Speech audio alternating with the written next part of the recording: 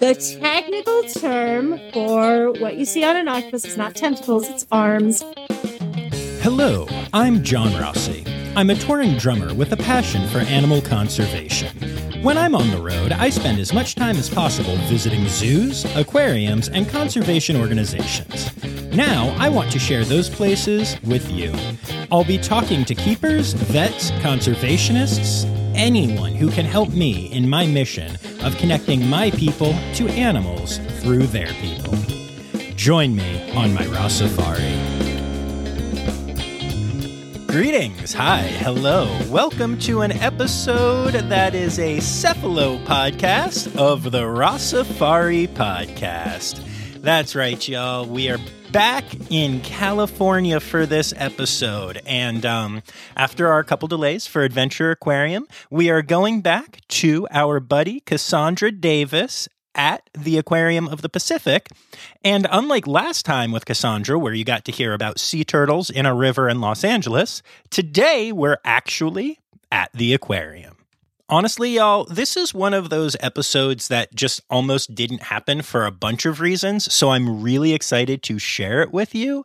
But I kind of want to tell you all the story. So when I reached out to Aquarium of the Pacific, we came up with the idea of doing the sea turtles in the river episode. And by we, I mean they, because as you may remember, I did not know that was a thing and then got really, really excited when I found out that it was. And so we did that. And towards the end of that long, wonderful interview with Cassandra, I mentioned that I was planning on visiting the aquarium soon. And the team told me, they'd be happy to comp me in and everything.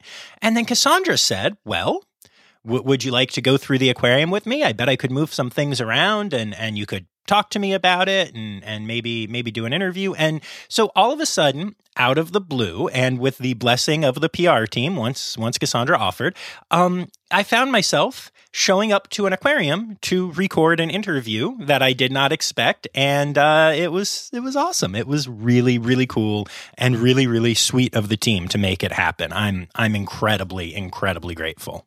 And so that's what we did. We literally went through the aquarium while it was open with my little recorder running, and we interviewed about some of the different exhibits and animals and all that kinds of stuff. It was really cool. Unfortunately, the aquarium, as I mentioned, was open, and other humans were allowed to be there, which is something that I'm never particularly happy about when I'm at a facility, even if I'm not recording. But it led to a ton of background noise and a ton of really distracty sounds. So when I started off listening to the audio for this episode, I didn't really know what to do. It was bad. It was the worst of any podcast episode that I've recorded. And then I just kind of decided to shelve it and do the Adventure Aquarium stuff that was scheduled anyway. And then hopefully a miracle would happen.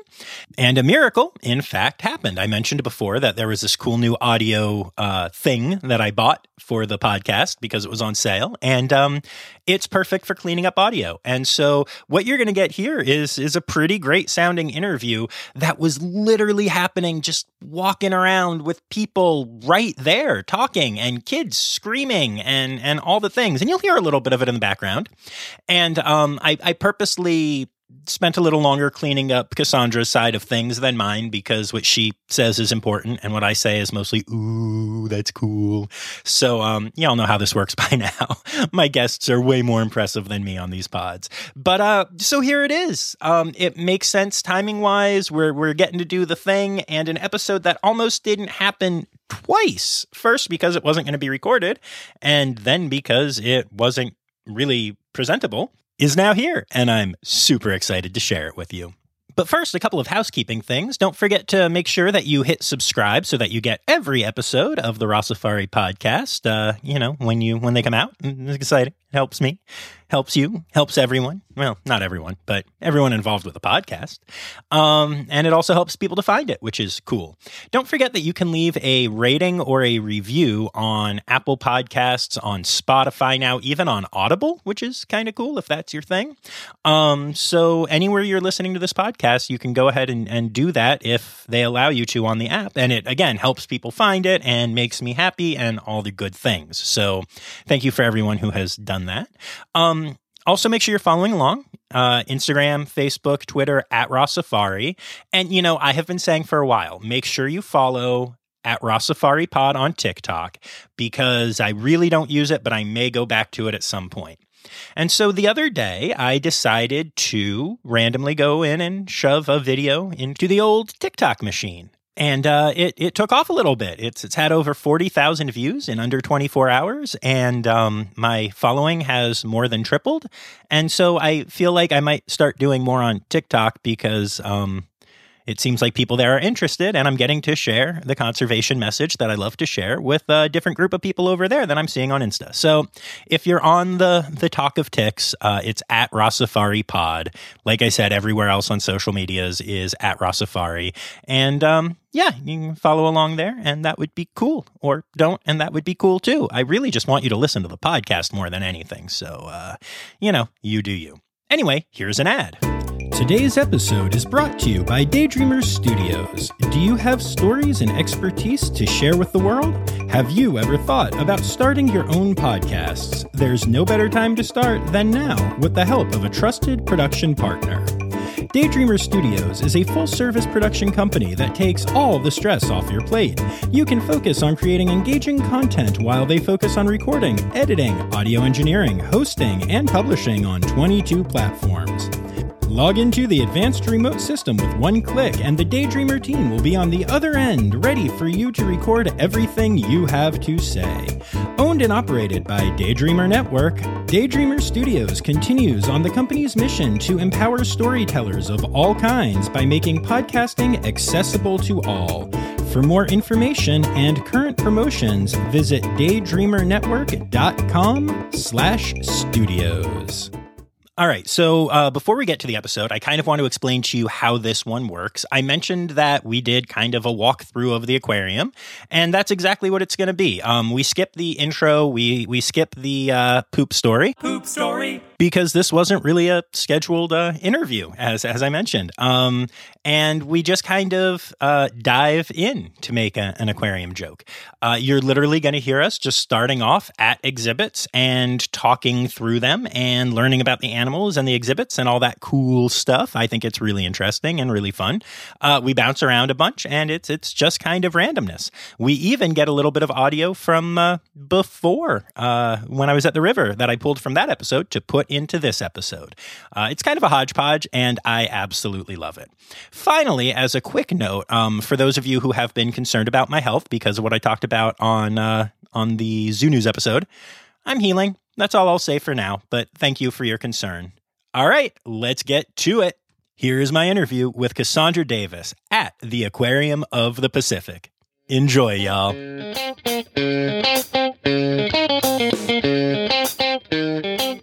All right, so this looks awesome. Where are we now? Well, we're over at the Marine Animal Care Center, which is one of my favorite places to highlight because it is a working animal hospital and our veterinary offices, and it's open and available to everyone who visits here. There are often not too many things happening live in person, but if there ever are, we put them up on this whiteboard here so that you can see what's coming up or what's happening for the day. And as we look through, you can see the equipment that we use. You can see slideshows and videos of past cases. And this is also where we bring sea turtles if they are entangled in fishing line or injured in some way and need some medical attention, medical care. It's our first stop for rehabilitation. And if it is a animal that belongs back out in its natural habitat, then we will rehabilitate it behind the scenes, take it out for occasional checkups, and work with authorities like the National Marine Fisheries Service on the best times to release it and make sure it's going to have a healthy and happy recovery. Very cool. Now, I see that there's a surgical suite here that is like open to the public. So y'all really do that? Yes, we will show our surgeries, and some of my favorite times here at the aquarium have been checking in on and watching surgeries either in the surgical suite or in other areas. And we've got a big plexiglass between us and the surgery. It can still be safe for the animals. We can maintain a room temperature that's healthy for that animal, whether it's much warmer or much colder, and of course maintain a clean and clear hospital room as well. But some of the surgeries I've gotten to watch include a eye surgery where we were removing cataracts from, some of the sea animals get cataracts. In fact, seals and sea lions are prone to them. Right. As marine mammals, just like we have difficulty with water and glare, they do too. And so one of our seals out on exhibit right now, she had to have 2 cataracts removed. She went from being nearly blind to being able to respond to visual commands. Nice. So an incredible opportunity to see a lot of specialists in action. It was really amazing. And if you look on our website, I think there are still some pictures and maybe even some video on that surgery in particular. And of course, anything involving the sea turtles, I'm here to talk to guests and talk about what's happening, but also to watch and get a chance to get to know some of these turtles. We've had turtles who have come in with fishing line or entanglements or boat strikes, and we've been able to do some incredible things. I think my favorite moment was they were going in for a laparoscopy, so basically putting a camera down the sea turtle's throat to find out a little bit more about a hook that we had seen on an x-ray. And Dr. Adams, as well as our veterinary assistants, they went ahead and said, wait, I think we can get it. And they went in as they were doing that laparoscopy to explore. They went in and they were able to cleanly remove the hook from the turtle's throat. That's amazing. It was just incredible to see something that went from diagnostic to surgery in action in a heartbeat, because they saw an opportunity, they took it, and they were very successful because of all of their experience. Collectively, our vets and vet assistants have a tremendous amount of experience, and we're able to take on teaching opportunities, learning opportunities, with things like externships and veterinary career exploration. So it's really incredible what they're able to do in this center. That is really amazing. I do have to ask, though, vets are incredible and experts, but stuff happens, animals die. We all know this. It's a part of it. What would you all do if there's an emergency and stuff starts to go south? Did you just let everyone watch, or is there a way to close off the operating view, or how does that work? Well, we do believe in being transparent and honest. So if anything ever does happen, whether it is while we're working on a animal that is a rescue, or if there is something with our animals, we are regularly actually posting about it and sharing about it, not just here on site, but if you look at our social media, you can find information on some of the cases we've taken. And it can be very impactful. I do remember one sea turtle that we were rooting for her. She came in, she was wrapped in fishing line. One of her fins was almost separated from her body, and she was very, very lethargic. We came to learn as we were doing some intake exams that she had also swallowed quite a bit of fishing line, and it had passed through her system. Our vet staff and our husbandry staff worked on her nonstop for 72 hours. Wow. They were just caring for her, monitoring her. Someone was keeping track of her, and they did everything that they could. And we made the very hard decision at the end when it was just too much for her. She did not make it through. I think it was either the second or third night. And we made the hard decision of sharing that with our audience, because that has tremendous reach, and it can be an impactful learning experience, even though it's something that's very, very hard to talk about. We think that being honest about these situations is going to have just a greater impact on the whole. I agree 1,000%. I talk about that a lot on here, that I think that transparency is important. And, I follow obviously a ton of zoos and aquariums, and I have seen the difference between when an animal gets talked about, even if it's something like a day-old giraffe that then is gone. If they're open and transparent about it, people learn from that and people connect. And I know, I've seen beautiful things happen with that. And sometimes I think when it's quiet, that's when people start to say, wait a minute, you said there was a giraffe born 2 days ago, and now we're not hearing anything or seeing pictures. What are you doing? And that's where you start to, I think, have those questions. So I'm a huge fan of transparency. I think that's awesome. Very cool. I think it's super important that we're able to learn from the animals because it can affect how we care for them, how we interact with nature and natural habitats. It can affect how perhaps care or conservation approaches in their natural habitats are taken. And it teaches us every single time. Every time you're around an animal, you learn. And there is something to learn, whether you are watching them from the river, as we were yesterday, or taking a look at them in these habitats that we're able to use for discovery. So not only do we have opportunities for discovery in places like the Molina Animal Care Center, but even in our exhibits, we have been able to conduct experiments that affect how we are doing restoration or working with species in their natural habitats. One of my favorites to talk about is working with the abalone. So if we head over to the Southern California Gallery in our Amber Forest area, which is a kelp forest exhibit, we did some experiments with how to best release juvenile abalone that we had bred and raised in conjunction with a number of institutions up and down the California coast and that are needing to be outplanted.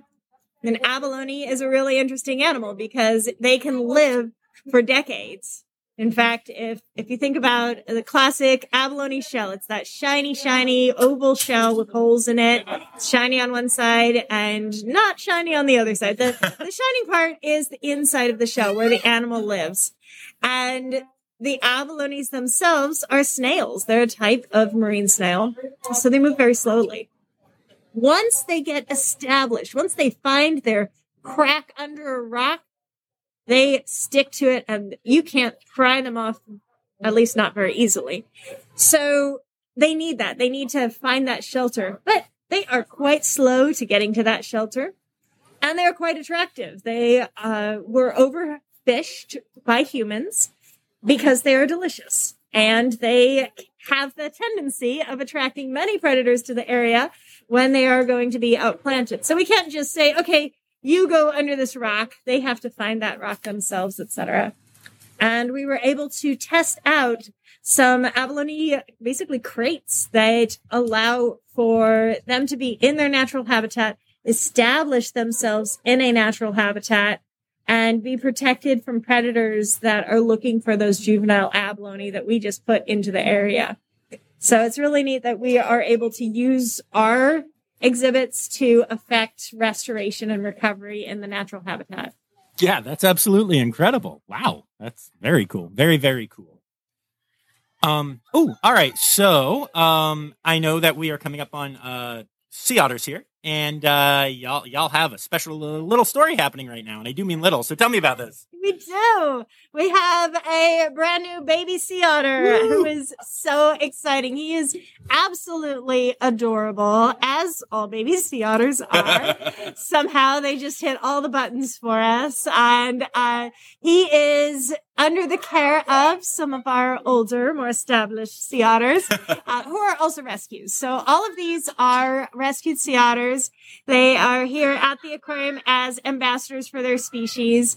And the ultimate goal of the rescue and rehabilitation of any animal is release.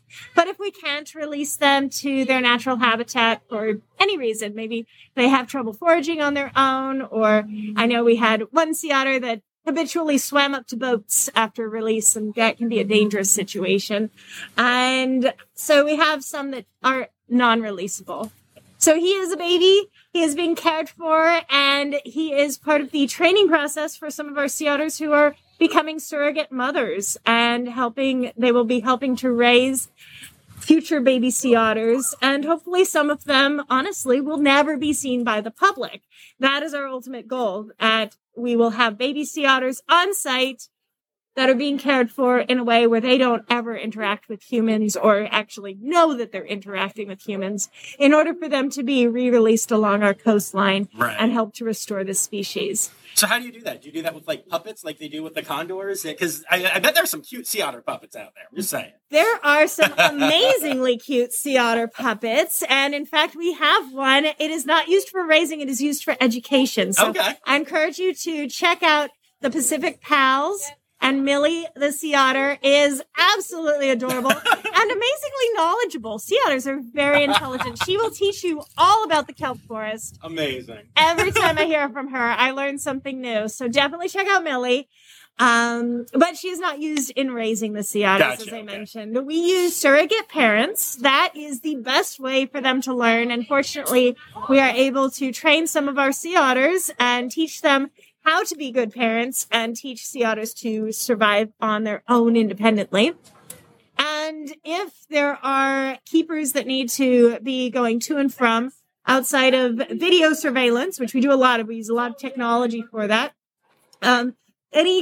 Anyone who is part of our husbandry team who needs to be in those areas will be completely disguised. We wear these like very crazy get-ups that completely hide the shape and especially the face of the humans so that they are not associating things like hair, food, or even just growing up with being around humans. And that's an important part of raising them to be re-released. Very cool. I'm glad to hear that, and also slightly sad that you don't just put on a sea otter costume, because that would be kind of amazing. Just saying. I agree. I think that I will definitely propose that, but I don't know. A 6-foot-tall sea otter might also be a little bit scary for That's them. Fair. That's fair. Or at least give them unrealistic expectations for when they grow up. Cool. Oh, all right. I'm seeing a sea turtle, and it's not in the river, so slightly different experience. But who's this? What's going on? Now we get to see the whole sea turtle, Woo! and this is one of our 2 Olive Ridley sea turtles. This is at the entrance to our Tropical Pacific Gallery. So the water here is a bit warmer than what we just passed with the sea otters. And this is a wonderful, beautiful view of our sea turtle on the sunny side of the reef.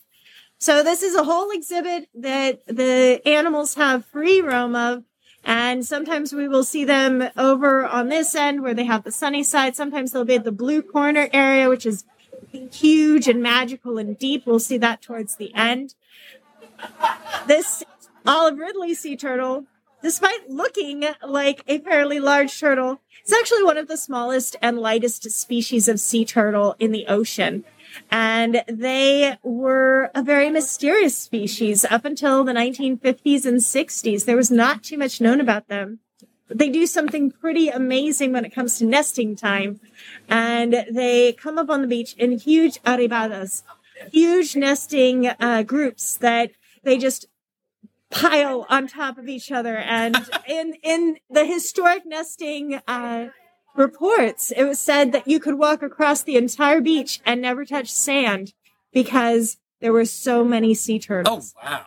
So that is a reproductive strategy that this specific species has developed, where I guess the general idea is you get so many turtles and so many eggs on the beach that somebody is bound to survive, which is kind of the general survival strategy for sea turtles. You've got these big nests, and less than 1% of the hatchlings actually do survive to adulthood. So it's a long game of survival for these sea turtles, but this one is a pretty amazing one to get a chance to look at and see swimming about. And as you can see, the kids love them. Yeah, absolutely. Yeah, no, this is very cool. Using his head using coral as a pillow for that head. That is a lazy turtle right there. You know, they are very efficient. Efficient. We call them efficient. So if they hang around and watch Netflix all day, they are efficient because they're using the minimal amount of energy necessary for survival. Now, sometimes when we have animals in areas like this, we do need to encourage them to move about for their own fitness, for their own physical and mental health. Just like all of us discovered with the pandemic, you need to get out there and exercise. You need to have that time where you are challenged. And so we do have different activities that we will take on with our animals. And for many of them, that involves something called target training. Okay. So our sea turtles are target trained. We have to have a very strong target because sometimes they will bite at their target to explore. So we tend to use, a Kong toy or something equivalent for them that they can see. But they will swim up to get their food. And that helps us to move the animals about, whether it is a sea turtle or a shark or a sea lion. We can help them to participate in their own care and feel comfortable when we are giving an exam, for instance, or stretcher training them so that they can be lifted up without any stress on their part. They know that this is a normal part of their routine. Awesome. And I like the idea of them exploring a Target because that's what I do whenever I get to somewhere. I go to Target, I explore, I always drop at least $100. I don't know. So at least we have something in common. I know, I'm a dork. And then you said, so there are the two olive ridleys here. And then you said there's a green as well, right? Yes. Let's go see the green. Yes. So we're going to head on over to the tunnel area. And I love this tunnel because if you stand kind of further towards the edges, it's about like you're underneath the animals in the coral habitat. So you're actually in the space, which is really fun. And if we head over here, Copper, our green sea turtle, he is newer to the aquarium. He joined us in 2019 for the Summer of Corals, scheduled for 2020, but ended up really being in 2021 for various reasons, mostly involving COVID. But the neat thing about having a green sea turtle here is we get to talk about the local population. We get to talk about what we find in our habitats and how we see sea turtles off the coast of California, which is unexpected because most people expect to see sea turtles in a setting like this, where you have coral reefs, where you have warm tropical water. And that is absolutely where we find a lot of them. There are turtles, I'm sure you've already explored, turtles that depend on coral reefs and are part of the coral reef ecosystem for food and shelter and everything else. The green turtles play part of that role, but they are also around the seagrass beds in the tropical habitats, and they are going through and making sure that seagrass is healthy and eating the seagrass whenever possible. Right. Very cool. And you had mentioned something about this little goober being, let's say, efficient again in how he breathes. So tell me about that. Oh, yes. Copper will rest towards the top or surface of the water and be able to just stick his head out to breathe.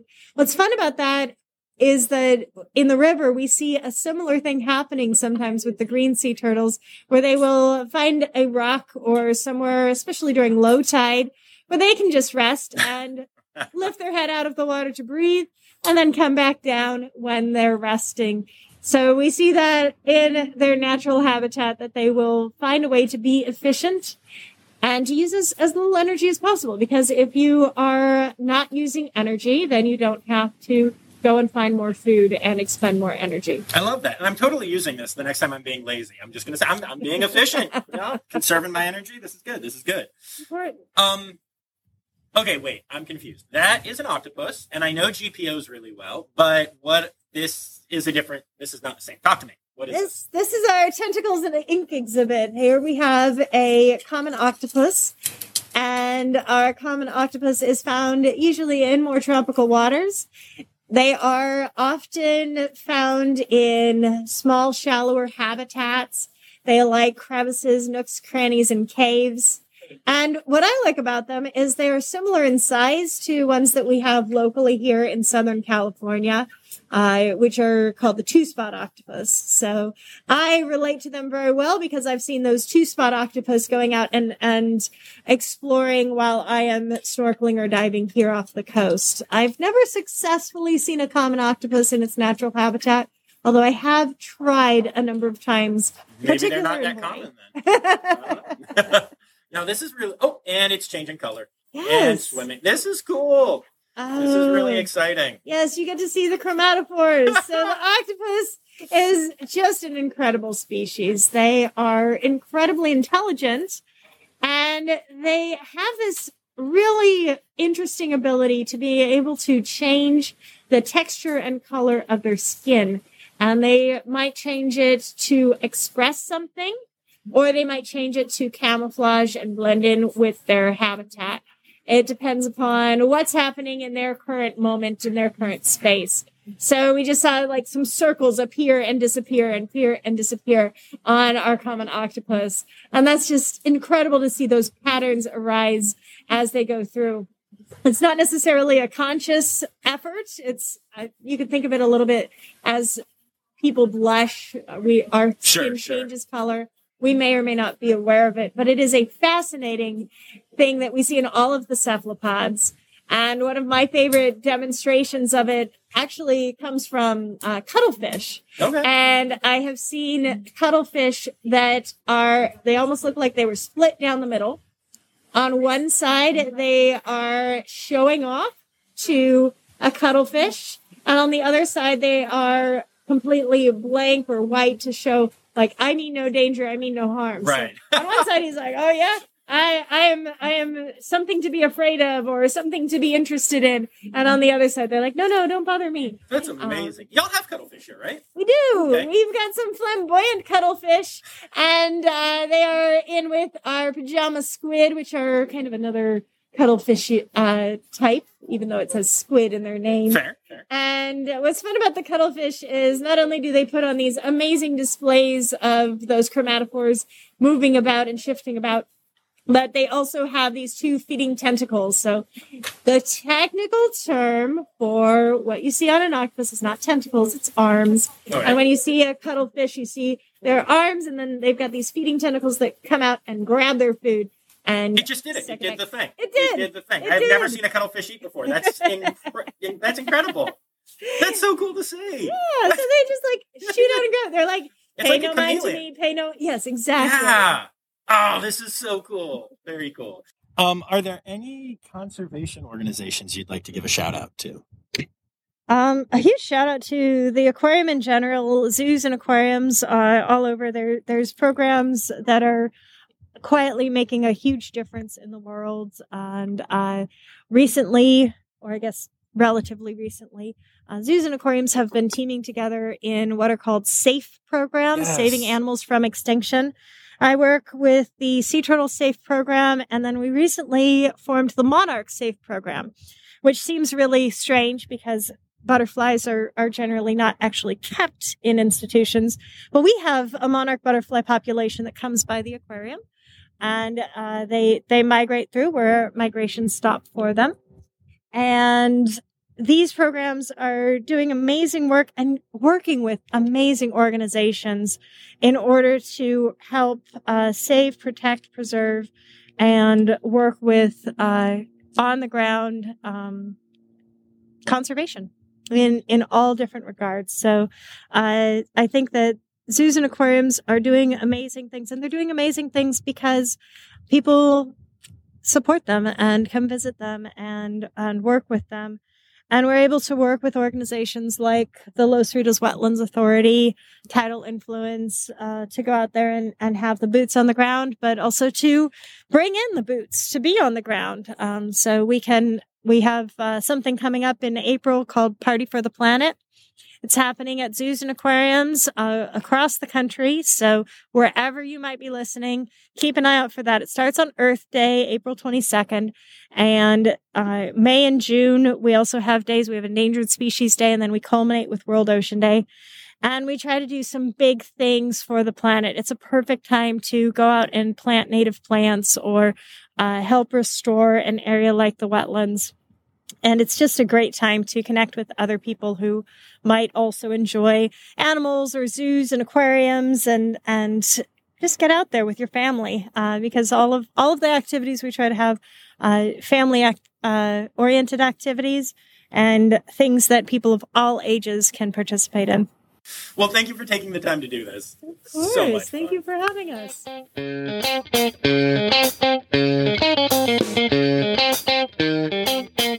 All right, so now we're going to go back in time a little bit to the day that I was actually at the river and seeing the sea turtles from the last episode with Cassandra. And while I was there, I made sure to ask her about the sea turtles at the aquarium because, as I mentioned, I didn't actually know that I would be interviewing her at the aquarium, and I wanted to get all of the sea turtle-y goodness for y'all. And it just so happened that Cassandra shared a lot of stuff about the turtles that was interesting and different than what we talked about when we were at the aquarium. And there's a little repeated information, but honestly, it's mostly different. So I wanted to share that with y'all now, and I figured that doing it in this episode made more sense, especially as the At the River episode went so long, even though it was wonderful. And so here is some just additional cool conversation about the sea turtles at the aquarium that we recorded at the river while staring at sea turtles surfacing. Enjoy. And while we are somewhat still talking about sea turtles, we've gone off in lots of really cool directions, and I love that. That's what I love the most about doing this. But, and the aquarium, I haven't been yet. Oh, I've been there. I've been to the aquarium the last time I was in LA, but I'm coming tomorrow. Good. Tell me what the sea turtle sitch is at the aquarium. Awesome. We have 3 resident sea turtles at the aquarium, and then we have visitors from time to time throughout the year. So what I mean by residents is we have 3 that live there full time, and 2 of them have been with the aquarium since it opened. They are charter animals. So Theo and Lou are our 2 Olive Ridley sea turtles. One lives in the big tropical exhibit upstairs in the Tropical Pacific Gallery, and the other one lives outside with the sharks, who he pushes around. Always tells them who's boss. So he lives with the sharks out in Shark Lagoon. And they switch from time to time. Fascinating, by the way, that they're Olive Ridleys. Like, that is not a common captive species. Not a common species. They are rescues. Yeah. And they came to us. They were thought to actually be female when they arrived because of the temperature of the eggs. So we talked about eggs and sea turtle nests and temperature being an important factor.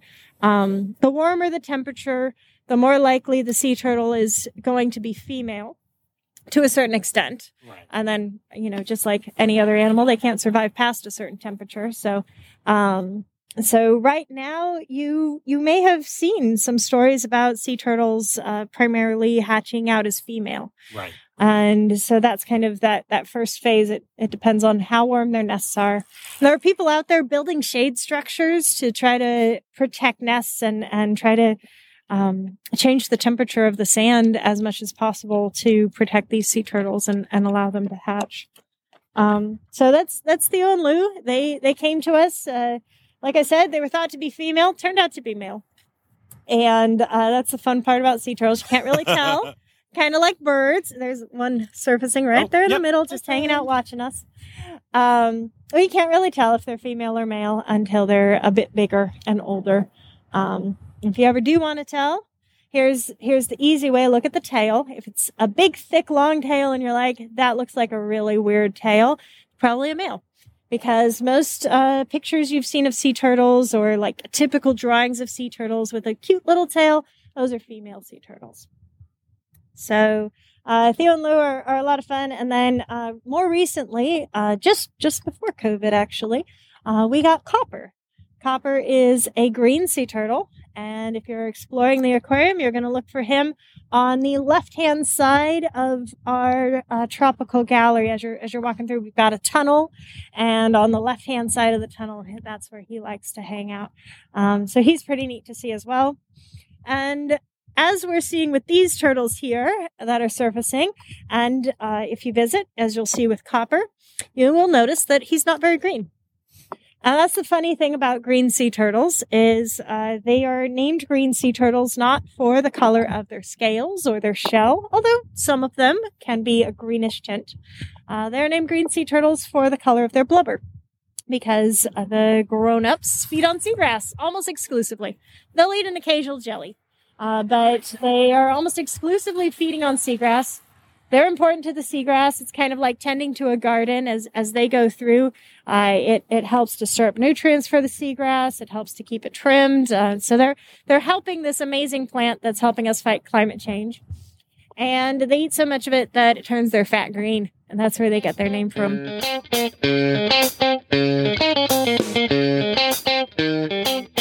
All right, and there you have it, folks. The episode that almost wasn't, but totally was, and I loved it. Cassandra is just awesome.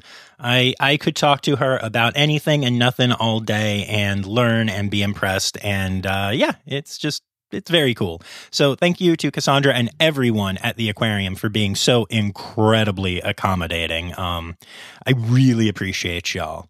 I want to say thanks also to Lara Schenk, my Red Panda level patron, and also to Anya Keen, my new patron. Remember, you too can support the podcast by going to patreon.com/Rossafari and signing up for as little as $3 a month.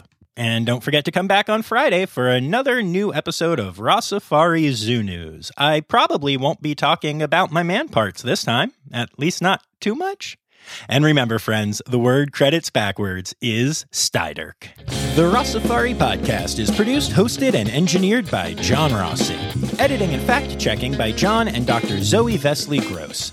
Our theme song is Sevens by Nathan Burke, performed by Nathan and John. Interrupting John theme and additional voices by Taylor Isaac Gray. You can reach John directly on Instagram and Facebook at Rossafari or by email at rossafaripod@gmail.com. Rossafari is part of the Daydreamer Media Network. Now, stop listening to me and go visit a zoo.